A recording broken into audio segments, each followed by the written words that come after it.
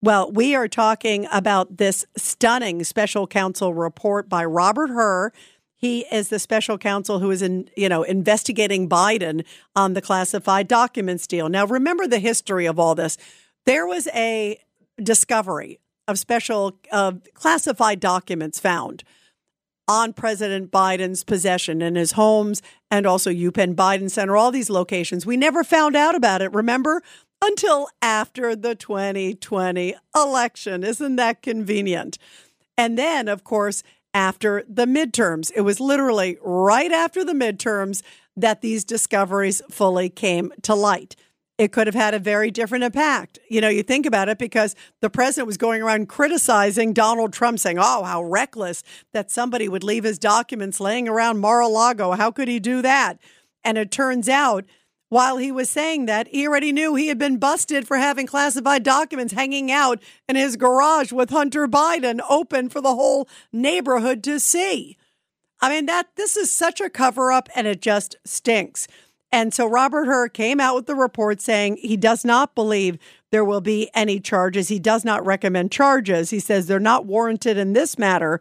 But he again went to the fact that this president is elderly, he's senile, he's an old man with a bad memory. So tonight, President Biden responds, and he was furious, responding to those comments about his senility that we all see. And he said that is preposterous. How could he say that? Just because I can't remember when I was vice president or when my son died. How could you call me senile or forgetful? Well, here he is again. I want to play this again because this is the one that's making a lot of headlines tonight. This tug of war that he had with Peter Doocy of Fox News when Peter asked him about his memory. Listen to this. President Biden, something the special counsel said in his report is that one of the reasons you were not charged is because, in his description, you are a well-meaning elderly man with a poor memory. I'm well-meaning, and I'm an elderly man, and I know what the hell I'm doing. I've been president. I put this country back on its feet. I don't need his recommendation. It's How totally bad is your memory, and can you continue as president? My memory is so bad I let you speak. That's... I know what the hell I'm talking about. I put this country back on its feet. Is there anybody who actually believes that the country's back on its feet because of President Biden? Is there anybody out there who believes that this country is calmer and that the world is calmer because of President Biden? I would hope that nobody out there would agree with that statement. If you look at the facts, the world's on fire and our border is wide open and our country has been invaded by so many people who we don't even know what country or what their criminal history is. There's, I'm sure, a lot of good people that are coming, but they're not vetted. And there's a lot of bad people that have crossed the park and have gone into our country, and we have no idea of their criminal history or their intent and why they are coming. Why are the well-dressed Chinese middle-aged men coming, rolling suitcases and paying $35,000 a person to come over into this country? You figure it out. That is not a pretty sight, and this president has created that malaise. And yet he is defiant to the end. Listen to this also, what he said tonight, because he says, of course, it's all the media's fault. Mr. President, voters have concerns about your age. How are you going to assuage them? And do you fear that this report is only going to fuel further concerns about your age? Only by some of you. Only by some of you, because the rest of you will probably give me a pass. Can you imagine if they had said this about President Trump? They'd go crazy. It would be the headline every day. Unfit commander. That would be unfit commander in chief. That should be the headline tomorrow in the New York Post. And here he is a little bit more saying, my memory's fine. Get off my back. That's your memory has gotten worse, Mr. President? My memory has not gotten. My memory is fine.